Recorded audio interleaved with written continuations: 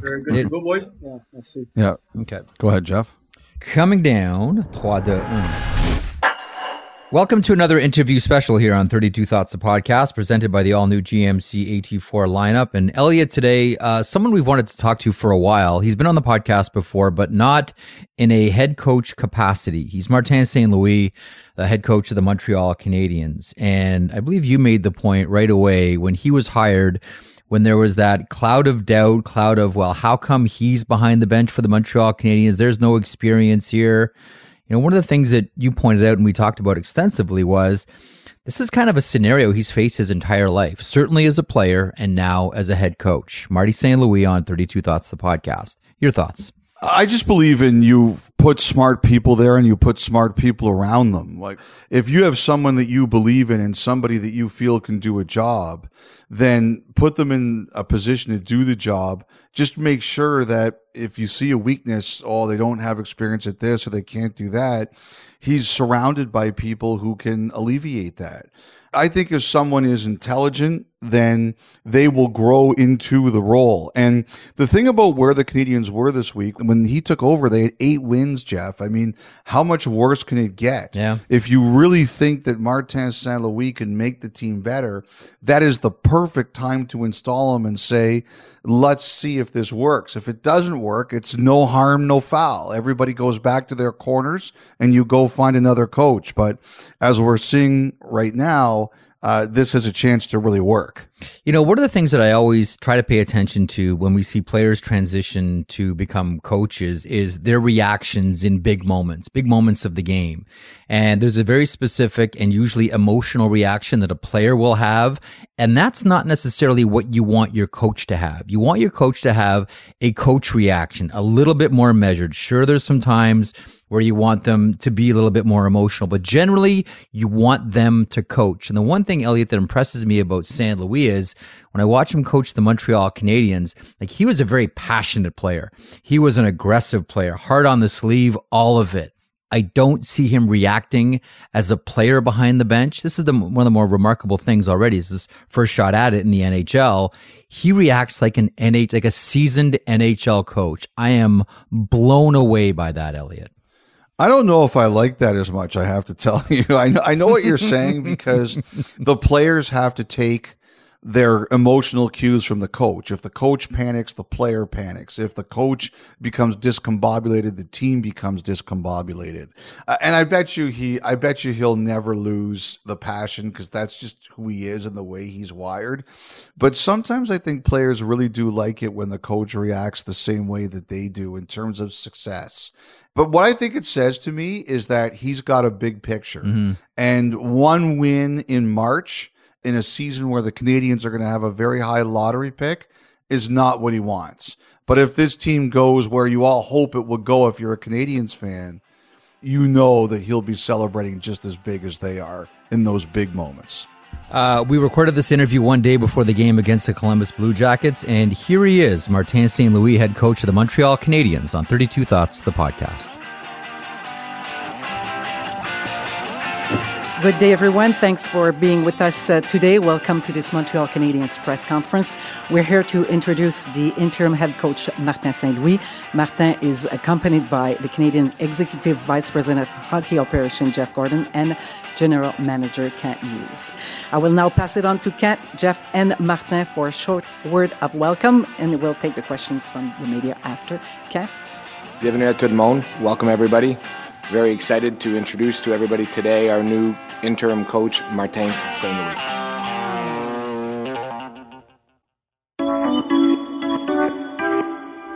We are very pleased to be joined by Martin St. Louis, the head coach of the Montreal Canadiens, who joins us now in advance of a game against the Columbus Blue Jackets. At the beginning of the year, and first of all, thanks so much for doing this once again. It's the second time on the podcast. At the beginning of the year, did you think you'd be sitting here in a hotel room saying, tomorrow I'm coaching the Montreal Canadiens against the Columbus Blue Jackets? No, not at all. No, I probably would believe that I'd be sitting in a hotel room coaching somewhere, but definitely not in the NHL. Has it kind of felt like a whirlwind? Like, have you had any time to even sit down and process what your season's been like? I haven't had much time to do that, to be honest. I believe, like, and I said this before, is like the most important thing in this league is the next day. Like, even if it's a day off, right? Like, for the players, it's a day off, but for the coaches, yeah, I mean, once you have things like probably in place and rolling and comfortable, like you can probably kind of, take some time for yourself. But right now, this last couple months, I can't say that I was able to sit back and reflect on these 2 months. I've just been, I feel, in the trenches and just trying to coach this team till the end of the year and implement as many things as I can and work with the guys. So, but it's a place that I'm comfortable with in terms of, heavy workload. I enjoy the work, especially when you see some growth. But I'm sure this summer I'll look back on this, how everything went pretty fast and how I got thrown in the fire right away, and I'll have a chance to reflect. It's just not been the last 2 months. Well, there's a lot of questions that come out of that answer, which is a really good and interesting answer. So I'll start with this one. What's the number one thing you've learned that a coach has to do that you never guessed would be so important? I don't know. I mean, there's just so many little things that I knew that were part of it. Like, I'm not surprised when they're brought to my attention. Like, every day you have practice, but you're trying to plan practice, but you got to talk to your staff first, because there's maybe 3-4 guys that are 50-50 you're going to practice or not. That might change what you want to accomplish that day. Not that you completely, have a new plan, but, when practice starts, you got to be ready as a coach. And, as crazy as it sounds, but at the youth level, I always had practice plan. I never went and winged it. Mm-hmm. I took it very seriously, what we're going to attack today, and be purpose driven. Don't just go out there to get a sweat. I mean, I think the morning skates are a little bit for that, but I think the very few amount of practice days we have based on the condensed schedule, you want to maximize your time with your players, and knowing who's going to be able to participate in practice or not.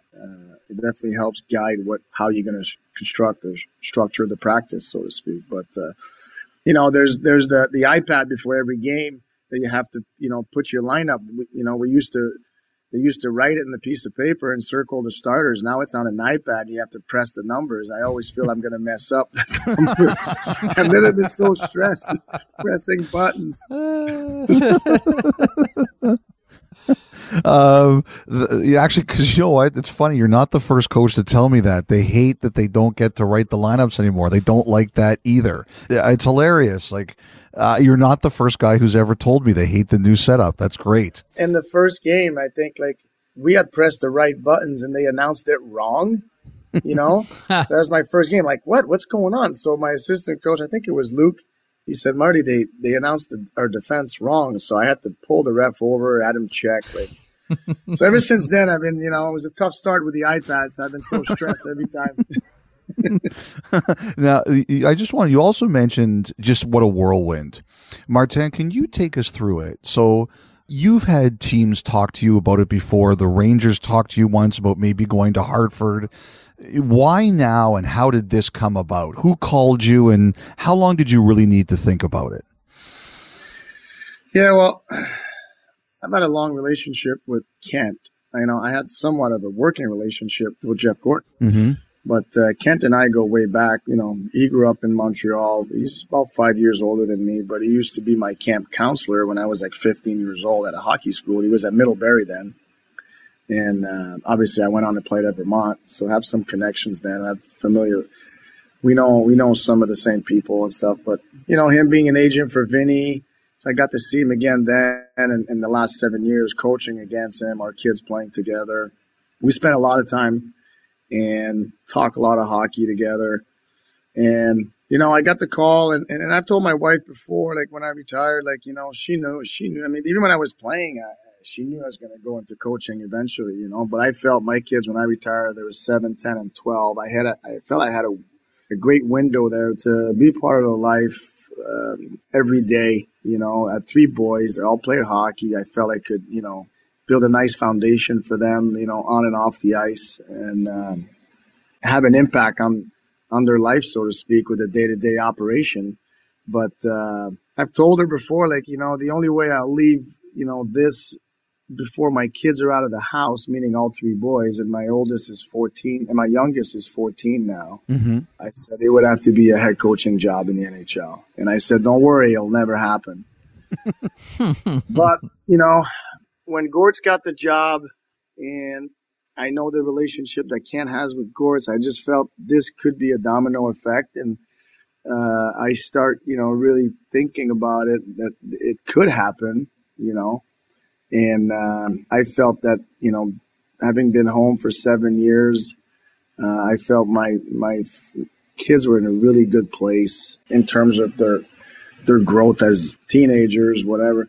And also I felt they're in a good place, you know, with their hockey team and, you know, what I've been able to instill in, you know, what I feel how to play the game and the values of, you know, both on and off the ice. I felt they were in a good place where I felt I had enough time with them where, you know, you can't get that time back at that age. You know, they're going to get molded a certain way. And I felt I had enough of an impact at that point in time that I felt pretty confident that it was, you know, I couldn't pass up this opportunity, obviously with the blessing of my wife allowing me to do that again and, you know, chase another dream. So, you know, when the call came, it was an easy decision, to be honest. Like, I grew up a Habs fan. You know, my dad knows all the old Canadiens teams and every year they won the cup. He knows exactly what year, who scored the, you know, like, listen, it's been a big part of our life, the Montreal Canadiens growing up. Me in the NHL was not so much, but, you know, until I got to the NHL, the Montreal Canadiens were a very high topic of discussion in my house. So I think there's opportunities in life that you just can't pass. But saying that, you know, it's not because an opportunity arises that you're going to be ready for it, and you got to be careful what you wish for. But I felt that I was ready. I felt I'd been preparing for this. You know, I know I was coaching youth, but to me, hockey is hockey, and I've been watching a lot of hockey, and I think I have had plenty of opportunity to kind of like, what am I going to do when I get an opportunity? So I've been building some, you know, writing stuff down, and it's not like I went there blind. Like, I felt like I'm not saying blind in terms of the Canadians, just in general, where the league's at, you know. You look at the good teams that play, how they play, and, you know, the tendencies and all that. And I've always been a hockey nerd, so to speak. So I do watch a lot of hockey. I've had the time to help develop young kids, but I still think the kids I'm coaching, they're young. So it's very similar, you know. And, yeah, I mean, can you do things more complex here? Absolutely, you know, because you're dealing with the best players in the world. But the concepts are very similar to what I was teaching the kids. You know, one of the things that we talked about, I think a lot of people talked about when you were hired, was this is a very Martin St. Louis-esque story. You knew you were ready. You knew you could do it, yet all around you, people doubted. Yet through all of it, you knew that you had it in you. This was what it was like when you were playing in St. John with the Flames, and this is what it was like as you transitioned into the NHL as a head coach. Did you find that although it was different positions, you kind of went through the same thing entering the NHL as a coach as you did when you were a player? Well, it just seems like everything has been much easier since I left the NHL, you know. It was hard. It was heartbreaking breaking the door to get in. But ever since I left, it's like everything has come much easier. Obviously, the Hall of Fame induction and now getting an NHL job without having to have the experience, so to speak, as a head coach or coach in the league. No, I mean, I guess you're right. Like, it was definitely easier as a coach to get in the league than as a player. But like I told my team before, when I met with them, like, because obviously it was kind of, if anybody doesn't know me personally, just a hockey player, they might have been like, you know, what is that move? You know, what is that decision and whatnot? But I told my players that there was no way, if I didn't think I was ready for this, that I would expose myself, me, one. Two, do that to the Montreal Canadiens. And three, my family, to be honest, you know, because it's a big responsibility to be the head coach of the Montreal Canadiens. So why would I say yes to an opportunity if I don't think I'm ready for it, because there's a lot that comes with it. So, but I felt that I was. Martin, one of the stories I always remember covering with you was when you scored in Game 6 in Calgary. You talked about how it was meaningful to you because it was against an organization that you felt didn't see you at full value. 2 for 4 on the power play for the Lightning, 0 for 3, Calgary. St. Louis puts the hit on. Leopold in the corner, got it out of there. Moved it up the wall. Tullamore went down. Taylor the shot. Redirected. Score! Game 7! Martin St. Louis! We are going back to Tampa Bay! 33 seconds into the double overtime! His first shot of the game. Gets the rebound, put it up top. And listening to you talk about, taking the job without experience and things like that, I wonder, did you feel in the aftermath of saying, I'm going to be the coach of the Canadiens and some of the reaction, did you feel disrespected at all? No, because I understand, and I laughed at it, because, I was a Bantam coach this year. I was coaching Bantam and coaching prep, So I get it, but I don't think people really understand what I've been doing my last 7 years. Like, nobody sees what I'm doing on weekends. Nobody sees what I'm doing on Monday, Tuesday, setting practices. I mean, at one point I was running 6-7 practices a week, back to back, and building plans and coaching 2-3 teams, and not just coaching teams, like coaching individuals and help, because every kid has different flaws or things they need. So, in terms of development piece, which I think with young players in the NHL, you need to have a development angle with them. And I understand that they were skeptical, and it makes me laugh, but I respect it. Now that I'm a coach, I'm not going to be judged what I was as a player. I'm going to get coached as how do I coach? How do I show some growth with my team? Can I win? All that time will tell. I've never been a guy that has had all the answers, but the one thing that I'm comfortable and confident with is I usually find them. It might not be immediately, but I'm willing to put the work to find the answers. And to me, the answers are everywhere. You just got to find them. I want to ask you about your team and one thing specific about how you coach them and what you tell them. Last time you were on the podcast, I believe I mentioned one of my favorite post-game interviews I ever saw was you, and it was during the playoffs. I'm pretty sure it was a series against the Ottawa Senators, and you had been, cross-checked and slashed, and you're doing the scrum, and there's still a cut that's opened on your nose, and your cheek is bruised, and it's playoff hockey. And one of the reporters said something about, did you think that should have been a penalty? And you shut it down right away, and you said, Marty, you said, no, this is playoff hockey. I have to expect that. We all battle hard. I'm not going to complain about getting hit in the face. And it was just really refreshing thing to hear, I think. What do you talk to your team, or how do you talk to your team about not complaining about things that happen out there, or not lobbying for penalties, or not, whining or anything like that? Because you were never a player that complained. You never whined. Do you talk to your team like that or about that? I haven't quite done that yet. It's funny because as a youth coach, I've never yelled at one ref before because we actually needed the ref. There's a huge refereeing shortage all across North America, and I don't envy these kids. You have parents who 90% of them know not much about the game, but they yell at everything if it doesn't go their way, and these poor refs get yelled at all the time. So you get to the NHL and I don't know, it's just back in the fire. And it's I've already, voiced my opinion with some of the refs. And I got to be careful. But, I've never seen a ref change his decision. So I keep that in mind. But sometime in the heat of the battle and, you want good things for your team, you get carried away. And I think it's part of the emotions of the game. That's why I love the game so much. But, the one thing I guess I talk to my team is the biggest thing is it's a battle out there. It's not just a battle out on the ice. Mm-hmm. It's a battle internally. The NHL is a huge battle. And I'm using my word cautiously because what's going on around the world right now. But It is a battle. Mm-hmm. And, if you don't understand that, it's going to be hard to be successful, because the battle in the locker room is for trying to move up the depth chart, it's trying to get another contract. The internal battle is important. And if you don't have internal battles, I don't think you grow as a team. And you can have those internal battles, done in a very respectful way, but in just being a competitor and just competing.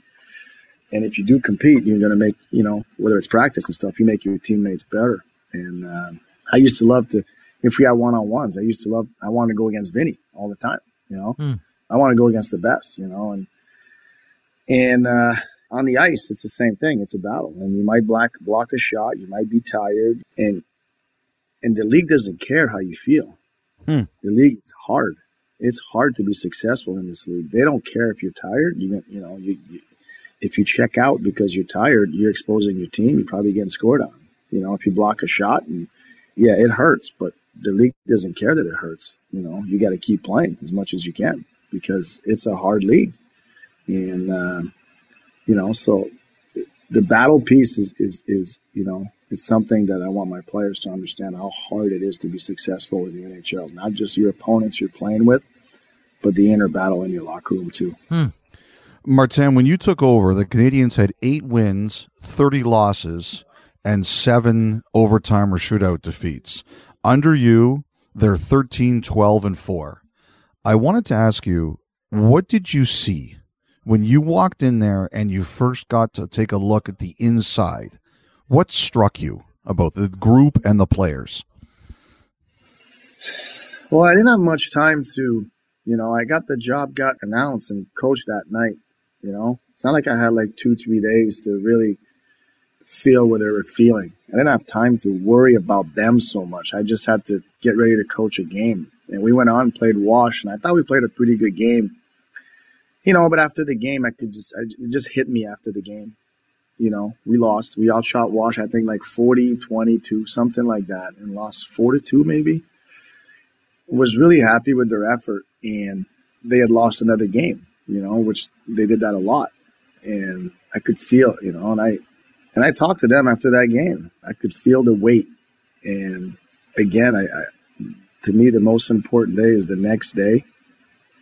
So, you can feel crappy about the result and everything, but you got to let it go once you go to bed. You got to wake up and go win the day, So whether it's venting to, I used to call my dad all the time after games and just to vent or talk to my wife. She didn't do nothing about hockey, but let all that negative energy out so that the next day you can win the day.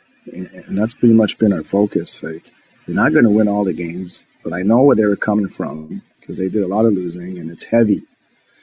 So I definitely felt the heaviness after that game.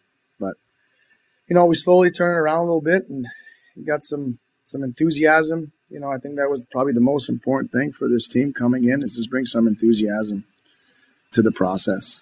And I know it's easier when you're not playing for something, there's less pressure, and I understand that. But in anything you do in life to be successful, if enthusiasm is not part of it, it's going to be really hard to sustain success. Agreed. 100%. Well, whatever it is that you did, that you said, it really worked with Cole Caulfield. Do you have any explanation for this profound change, the success that Cole Caulfield has seen under your watch? Listen, I've been part of coaches being fired, and whenever a new coach come in, it's just a reset button, And what gets heavy with guys that have been productive their whole life, as the season slips away, you get behind productive-wise, and that's heavy. I've had years where I wasn't happy with my production. I couldn't wait for the playoffs to start because that's a reset button. Or I couldn't wait for the next year to start to hit the reset button. And when you hit the reset button, your mind is in a better place because now you're starting from scratch again. So you don't have that heaviness of being behind, so to speak. I think that's what Cole did. I think Cole just hit a reset button. I'm never going to teach Cole how to shoot a puck, But, I think what Cole's done here is just hit a reset button. What Cole has done here is because of Cole.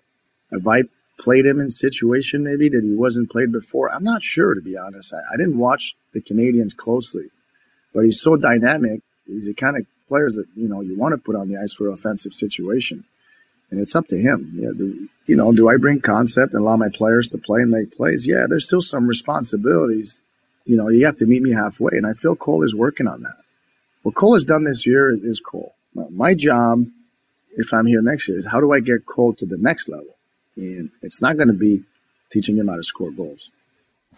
I have 2 last questions. The first one is, do you have any rules? Like some coaches have rules, don't be late, certain kind of attire, things like that. Do you have any rules that you said, guys, this is non-negotiable and this is what you have to do? I do have some non-negotiables, but mostly on the ice right now. Like, when change happens, you got to be careful to just change so many things. So I'm not sure of all the rules they have. I will look over them in due time. If I'm here next year, I'll probably have my own, probably the same, maybe some different. But on ice, I have some non-negotiable, and they know about them. I'm just curious. Can you give us an example of maybe one or two? No. There are a lot of things that require zero talent. Like broadcasting?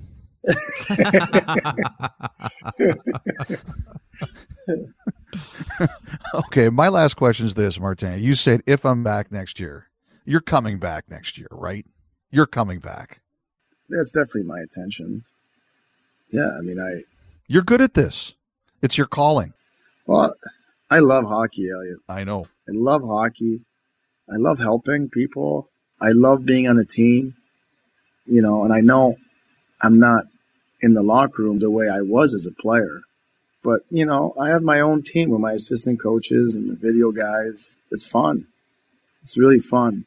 And like a player, you obviously enjoy the win. You don't feel as great with the loss, but it makes you dig. As a player, like if I didn't play well or whatever, like it made me work harder. It made me dig. I find myself, I work much harder when I'm losing as a coach than when I'm winning. Because sometimes when you win, it's just you have that feeling that, that we're okay. And sometimes they're just Band-Aids, when you actually need surgery. And so you need some of the losses to get your team dialed in. The small step backwards to take giant step forward. Like I really enjoy that as a staff to try to, when you can't attack everything at once. And that's been really my focus here when I came in.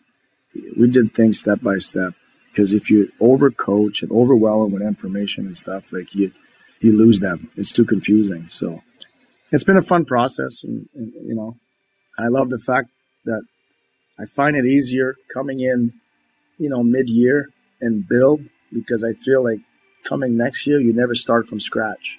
Mm-hmm. There's concepts implemented. There's expectation. They know what I'm like, the stuff that are important to me, and vice versa. I know my players. So I'm happy about that.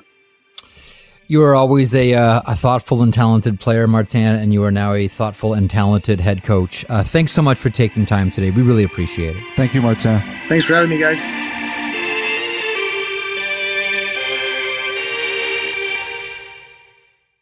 All right, a smoky break for our Thoughtline partner, Montana's Barbecue and Bar. With meats prepared and smoked in-house, it's no wonder why they're Canada's home for barbecue. Check them out, and as Elliot always says, try the ribs. Yes, their ribs are smoked in-house every day until they fall off the bone. And don't forget, Montana's has all-you-can-eat ribs every Wednesday. Head on down to Montana's Barbecue and Bar and take the all-you-can-eat rib challenge every Wednesday.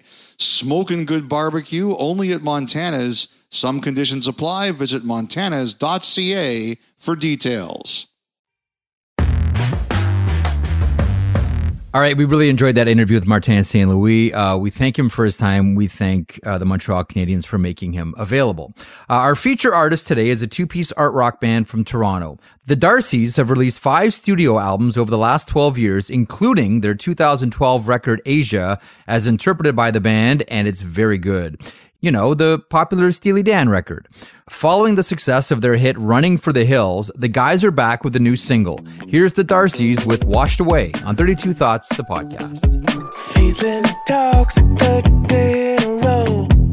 set the tone.